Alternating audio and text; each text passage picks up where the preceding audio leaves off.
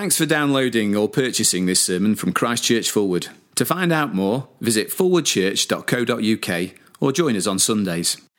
Woe to the city of blood, full of lies, full of plunder, never without victims.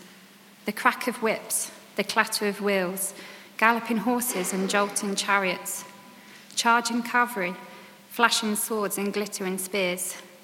Many casualties, piles of dead, bodies without number, people stumbling over the corpses, all because of the wanton lust of a harlot, alluring, the mistress of sorceries, who enslaved nations by her prostitution and peoples by her witchcraft.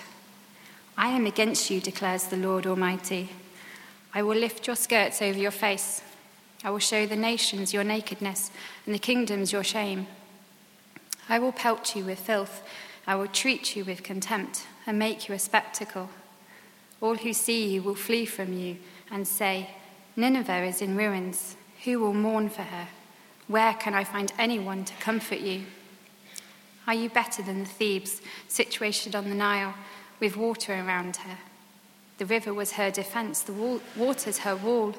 Cush and Egypt were her boundless strength. Put and Libya were among her allies.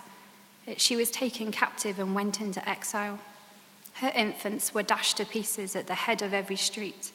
Lots were cast for her nobles, and all her great men were put in chains. You too will become drunk. You will go into hiding and seek refuge from the enemy.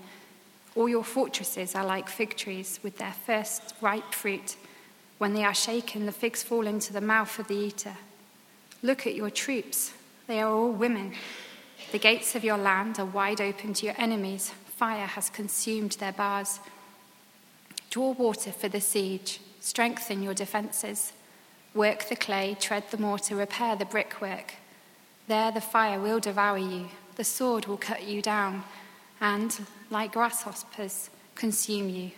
Multiply like grasshoppers, multiply like locusts.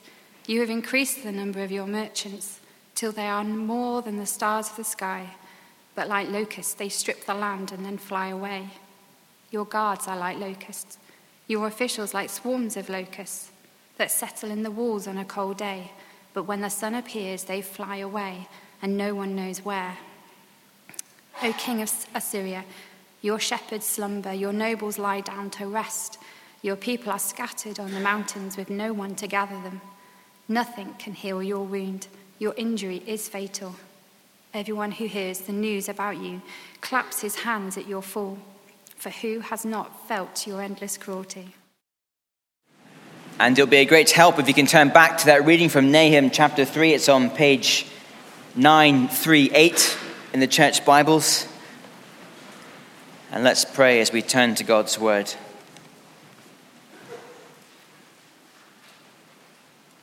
We've just been singing these words, how sweet the name of Jesus sounds in a believer's ear. It soothes his sorrows, heals his wounds, and drives away his fear. And Father, tonight as we look at Nahum 3, we pray that that indeed would be the case for us, that the name of Jesus would indeed sound sweet to us. We pray. Amen. It is often very hard to be certain about the future. Scotland won their first Six Nations game yesterday for 2 years, but that's no guarantee that they'll win again in the next 2 years. There's no guarantee of the future. There'll be others of us here tonight thinking about our futures, and we have exams coming up. And there's no certainty about the outcome when it comes to our exams or the first job interview. There'll be no certainty for us in life when we think about whether we'll get married or have children. There's no certainty for us that we'll have a steady income, that we'll live in a nice house, that our marriage will be happy, that our children will grow up to be content and happy people. In a room this size, as we think about our future, there'll be all kinds of ways in which we experience uncertainty. We don't know what will happen at all kinds of levels. As we turn to the Bible with the uncertainties we are bound to feel, looking at our lives in front of us, we don't find particular answers to particular questions about the future. We don't find in the Bible an answer to who will marry. We don't find in the Bible an answer to the question of, will I be happy in my life? Or how much money will I earn? The Bible doesn't work like that. It doesn't give us those kind of particular answers. But the Bible does give us huge certainty on several massive, life-changing realities about what will happen in the future. And these huge realities are here to give us a rock under our feet, to help us to stand firm in all the ups and downs of an uncertain life. Here are a few crucial things that are certain. Tonight, I think the purpose of Nahum 3 is to give us certainty about God's judgment in the future. We've been seeing these past few weeks how the future of little Judah was so very uncertain, overwhelmed by this massive Assyrian empire towering over her as an unfriendly neighbor. She was under great threat. You can imagine for the people living in Judah that day in, day out, they would have experienced great uncertainty. Not just at a national level, but at a personal level. What would happen to my farm when the Assyrians come? The vineyards, the cattle. What will happen to my children? What kind of land will they grow up in the future? All kinds of questions that might come to them. Nahum doesn't answer any of those questions directly. But he writes to give the people of God, Judah, certainty about this great issue of God's judgment coming to the wickedness and evil of Assyria. And for God's people, this certainty about God's future judgment, well, it's good news. Nahum's name means comfort. And he writes to comfort God's people with a message of future peace and rescue from her enemies through judgment. And so right at the very end of Nahum, verse 19, we read, "Everyone who hears the news about you, Assyria, claps his hands at your fall, for who has not felt your endless cruelty?" See, Nahum imagines a future when God's people clap at the sounds of her downfall, not clapping in some glib or exuberant way. No, God's judgment is far too awful for that kind of glib response. And yet, when we see that God's judgment will come with a profound, unshakable certainty, that he will remove evil, sin, and wickedness from his people and throughout the world, well, it is a message of great comfort.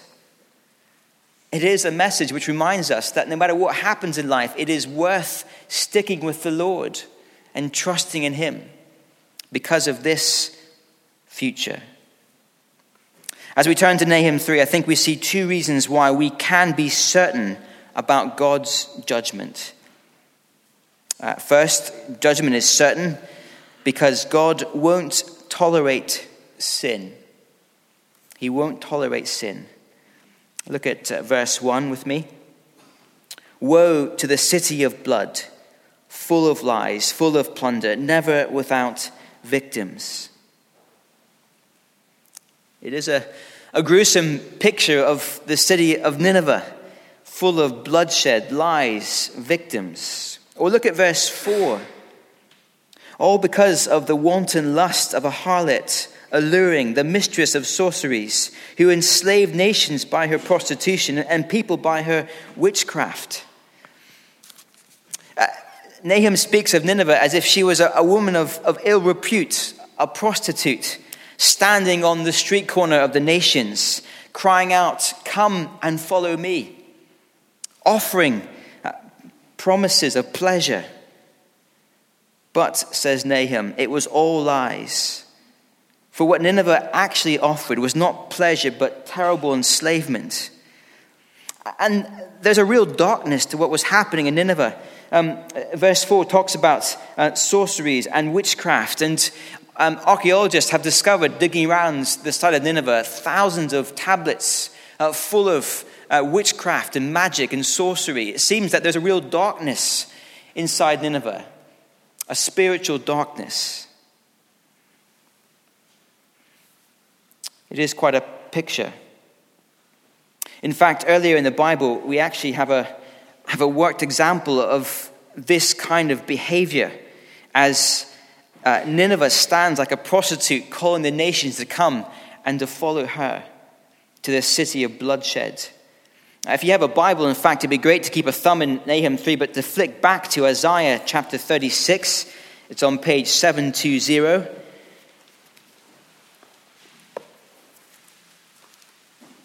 And in Isaiah 36, we find described for us an incident earlier on in history when Assyria surrounded Jerusalem under an earlier king, and Assyria was threatening Jerusalem and trying to get her to cave in.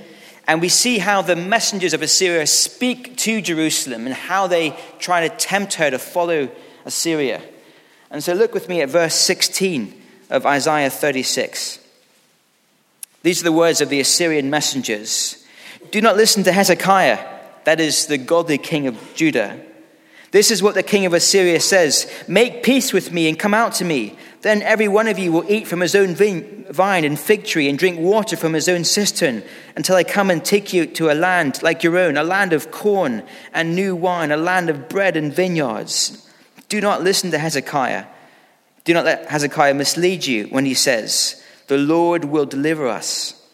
Has the God of any nation ever delivered his land from the hand of the king of Assyria? Do you see the call from Assyria to the nations?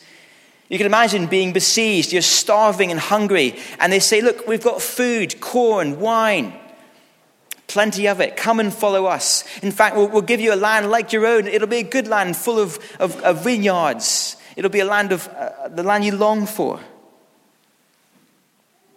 It sounds so tempting, but it was all a lie. They were saying, give up following the Lord. You're better off coming with us. It's the call of the prostitute, offering much, but actually delivering terrible results. We know from documents recovered from Nineveh what actually happened to her victims who believed the lie and came with them into exile back to Nineveh. Here is the account from just one king of Assyria. I flayed all the chief men, and I covered the pillar with their skins. I cut off the limbs of the high officers, of the royal officials. Many captives from among them I burned with fire, and many I captured alive. From some I cut off their hands and their fingers, and others I cut off their noses and their ears, and the eyes of the men I put out. Do you see? No vineyards, no wine, no bread, no comfort, all lies, all cruelty. And yet that is what Nineveh was doing. Back to Nahum 3. She was a city full of blood, for she had tempted many to come and follow her, and she had treated many like I just described. Judgment is certain because God won't tolerate sin. Verse 5, the Lord says, I am against you, declares the Lord Almighty, because that is how Nineveh has been living. Nineveh is not around today. The city's been destroyed. But I think we see this pattern happening again and again throughout the ages. The world around us, individuals and nations crying out to us, come and live our way. You'll be happy and fulfilled if you move away from the Lord and come and follow the way that we live our lives. The God of the Bible, he has nothing to offer you. We have something far better. We hear the voice of materialism saying, buy this product, get this upgrade, spend your money that way, then you'll be happy. the voice of sex.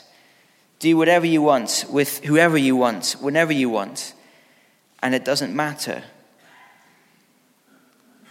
But you see, this call to abandon the Lord and to abandon his ways and to follow someone else or something else, it is a lie. It can never fulfill. It never lasts. It always leads to sorrow and enslavement. It happened back then in Nahum's day, and it happens again today, again and again. And those who live this way, to those who are like Nineveh, kind of calling out a false message of lies, tempting God's people away, well, we see here that God's judgment is certain. Certain for Nineveh, certain today on the nations who live like this. And yet, of course, as we look at our own hearts, if you're anything like me, then you'll see a heart which so often has believed the lie. We've thought the Lord hasn't got what we need, that we're better off going away from the Lord and pursuing pleasures and fulfillment and life elsewhere. And we have allowed ourselves to be enslaved in the city of lies. Well, God's judgment is certain, for he will not tolerate sin. Verses 2 and 3 describe the advancing army, the Babylonians coming towards Nineveh. And it's an incredible sight of these galloping horses coming towards them. And verse 3 it's a terrible picture of what will happen to Nineveh. Many casualties, piles of dead, bodies without number, people stumbling over the corpses, all because of the wanton lust of a harlot.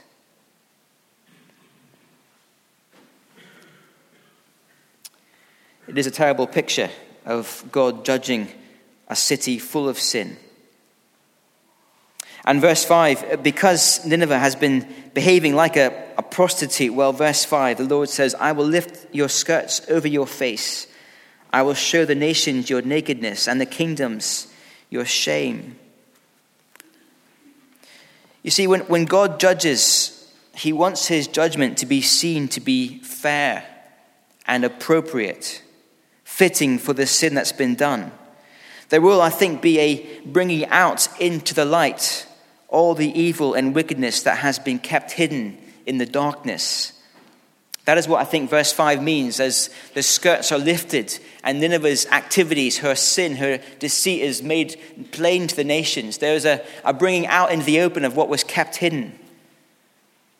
And I think we've seen something similar happening in our day, lots of different ways perhaps, but one example is the banking crisis. We have discovered recently over the last few years that for decades there were people who were making vast amounts of money through careless practices at the expense of other people. And in the last few years, what has been happening in the darkness has come out into the light, and it's good and right that has happened. We've seen more recently in northern Iraq as towns and villages have been recaptured from ISIS. And as the troops move in, the brutality of what has happened under ISIS occupation has become clear. They've discovered mass graves. They've discovered people missing limbs and telling terrible stories. You see, what ISIS has been doing behind closed doors is coming out into the light for the world to see, and it is good and right that happens. Just two examples. But when God comes to judge all the nations, there will be a great bringing out from what was once hidden for all to see. And then we will see that God's judgment is a right response to the sin of the world. And can I say, when sin is exposed, it will be a lonely place. Look at verse 7. All who see you will flee from you and say, Nineveh is in ruins. Who will mourn for her? Where can I find anyone to comfort you? The footballer Adam Johnson has been in the news the last few weeks. He's on trial for alleged activity with a young girl. And before the trial began, a lot of his teammates rallied around him and said that they would be willing to stand in the witness box to act as character witnesses for Adam Johnson and say, look, he's a good guy. He couldn't have done these things. But then as the trial has gone on, Adam Johnson has pleaded guilty to at least some of the charges. And do you know what happened to all his mates, all his teammates who had once said, "Oh, we'll stand with you"? They've all melted away. None of them will stand in the dock to say, "Oh, he's a good guy." And that is what happens when our deepest sins are exposed. It'll be a lonely place. I've heard people say to me, "I don't care what God thinks of me. Even if he casts me out of his presence, at least I'll have all my mates around me, and we'll just have a great time together without God." But they won't. Because when God judges, he reveals what was actually happening in each heart. He reveals all the sin, all the lies, all the self-promotion, the self-centeredness, the pride, the slander of others. And when people see and hear what was actually going on in the hearts of their friends, they will run 100 miles. It'll be a lonely place when God judges the world, just as it was for Nineveh when God exposed her wickedness to the world and judged her. It is a disturbing picture. And even though this is focused on Nineveh, we are bound to think about ourselves as well. For I guess each of us have things that we've done in private, in the dark, that we don't want to be brought out into the light. And what will happen for us here tonight when God's judgment comes? Well, more on that later on tonight. But we see here, first of all, judgment is certain because God won't tolerate sin. Well, next, in our second point, is this. Judgment is certain because God will destroy every defense. Look at verse 8. Nahum says, "Are you better than Thebes, situated on the Nile, with water around her? The river was her defense, the waters her wall." Thebes was the capital of Egypt, one of the great cities of the ancient world. She had stood for 1,000 years or more as the great capital of Egypt. I read that her walls were 27 miles in circumference, which was an unthinkable size for a city back in that day. Just last week, I went to Weston Park Museum with some friends just down the road here in Sheffield. And there on display was a special feature of Egyptian culture. And there right in front of me as you walked in was an Egyptian mummy. And as I read the little inscription of it, it turns out that this Egyptian man, he had died around the age of 40 through, it seems to be, a violent death. Well, he was from Thebes, around about 600 BC, the very time that Nahum is speaking about. It was strange standing here in Sheffield, looking at this mummy from an ancient time, and yet so very real. So what happened to this real mighty city, surrounded, verse 9, with all her allies? Well, verse 10, she was taken into captivity.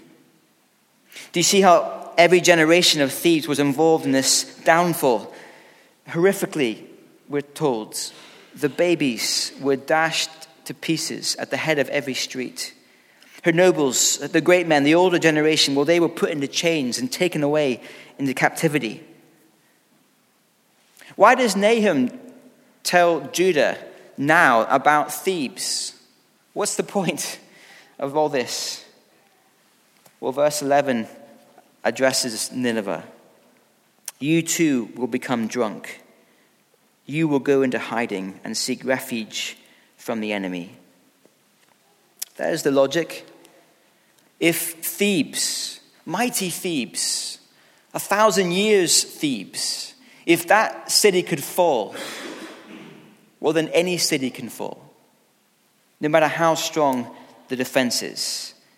And Assyria can fall as well. I think that's the logic of turning to Thebes, but why pick out Thebes? Other cities have fallen throughout the history of the world. Because if you were living in Judah's day, then you would have known exactly who had sacked Thebes. You would have seen from your doorway in your farm, looking out across the rolling hills, you would have seen a tremendous army marching south, heading through your land mowing down everything in front of it, heading south for one purpose, on a 1,300-mile journey, for one purpose, to destroy Thebes. Where did the army come from? From Nineveh. It was the Assyrians who did it. One of the most outrageous maneuvers in history. 2,600-mile round trip just to sack Thebes because she could. And Judah would have seen it happen on the way down, this mighty army, on the way back, all the captives being trained behind her, the mobile men of Thebes in chains. And so Judah knew that if Thebes could fall, well, Nineveh could fall as well. I think also we see here, just again, how terrible and cruel Nineveh and Assyria had been. They were the ones who were dashing the babies and destroying the city. And so Nahum writes to little Judah to say, look, God will come in judgment. It is certain, because God will destroy every defense. It happened with Thebes, and it will happen with mighty Nineveh. And look at what will happen to Nineveh's defenses. There's a whole little catalogue of great things that will happen to Nineveh. Verse 12, the fortresses will be like fig trees with their ripe fruit. When they are shaken, the figs will fall into the mouth of the eater. These mighty walls will be shaken and they'll fall apart. And then there's the army, verse 13. Look at your troops, they are all women. Then the gates, they are wide open to your enemy. Fire has consumed their bars. Then verse 14, there's the walls being strengthened and built up. But look what happens, verse 15. The fire devours you. The merchants who had brought so much great wealth to Nineveh, more numerous than the stars in the sky, they will be like the locusts that strip the land and then fly away when they fancy it. Verse 17, the guards, so many guards, they are like locusts all over the wall, swarming around. But then like locusts, they will fly away.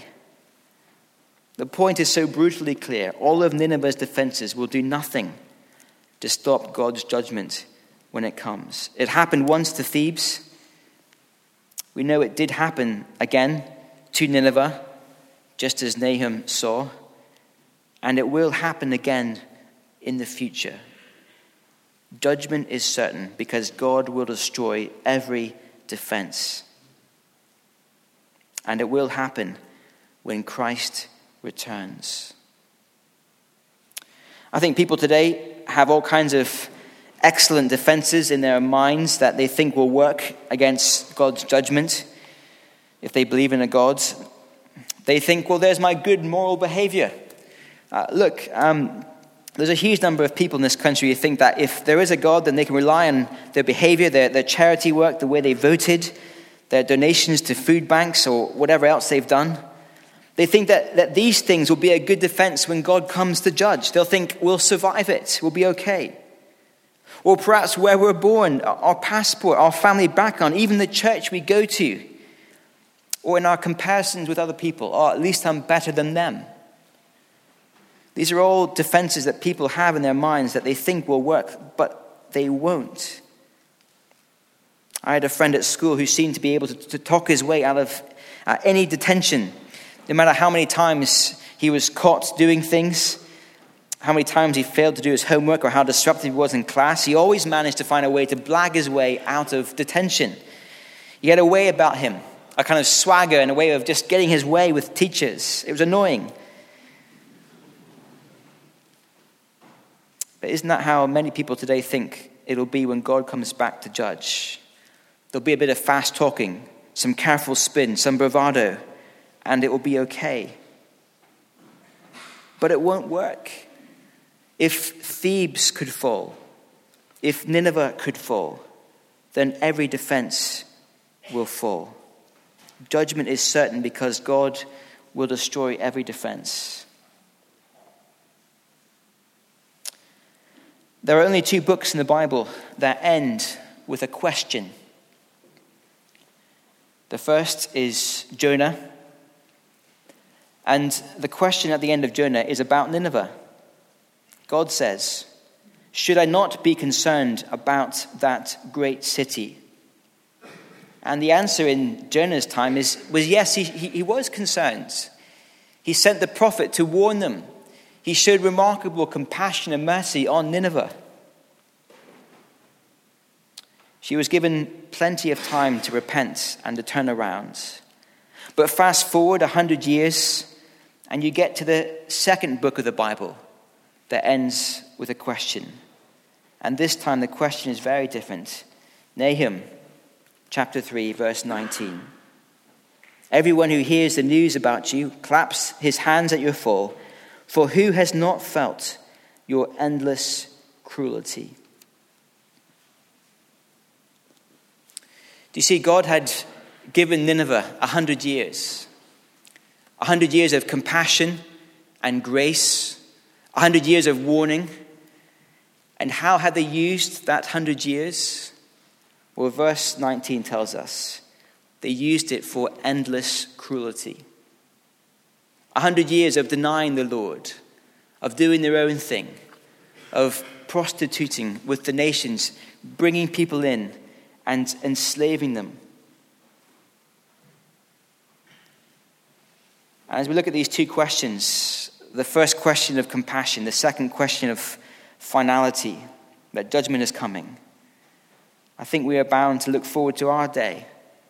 For we live in a day of remarkable grace. We have been given warnings from the Lord about how judgment works. And now we have time. We don't know how much time, but we have time. How will the nations use that time? May it be for repentance, but I fear rather it will be for cruelty and idol worship. I wonder how we should respond to the message of Nahum. Well, as I said at the beginning of tonight, there are all kinds of reasons why we might not be certain about our future. We have all kinds of pressures and concerns on us that make us worry. Well, here is one rock for our foundation in our lives. That there will be a day when God will come and judge the world, for he will not tolerate sin, and he will overcome every defense. And so for Christians, God's people who stick to the Lord and who are oppressed by others, there is a day coming when God will remove evil and wickedness from the world by judgment, just as in the day of Nahum. And so whatever happens to us now in this world, we know what the future will be like. We know what God will do for his people. But of course, as I've said as well tonight, we have to look at ourselves as well. For in so many ways, we are not that different from the people of Nineveh. What should our response be as we see how God will judge in the future? Well, our response should be what we've been seeing all the way through Nahum. It should be the response back in Nahum 1 verse 7. If you just flick back to that. Words of great comfort. Nahum 1 verse 7. The Lord is good, a refuge in times of trouble. He cares for those who trust in him. Nahum doesn't say that God cares for good people, for people who have their lives sorted out, for people who never make mistakes. No, he says he cares for those who trust in him. That is the great call of Nahum as well. When we see how God will judge the evil and wickedness, it's a call to go on trusting the Lord. And of course, as we flick forward in the Bible, we see how broken the kingdom of Assyria was, also how broken the kingdom of Judah was. We long for another kingdom that wouldn't be evil and twisted and broken. We long for a king who would rule in perfect freedom and fairness. And as we come to the words of Mark 1, and Jesus says, the kingdom of God is near. Repent and believe the good news. Well, I think that fits very much with the longing we see in Nahum. Let's pray.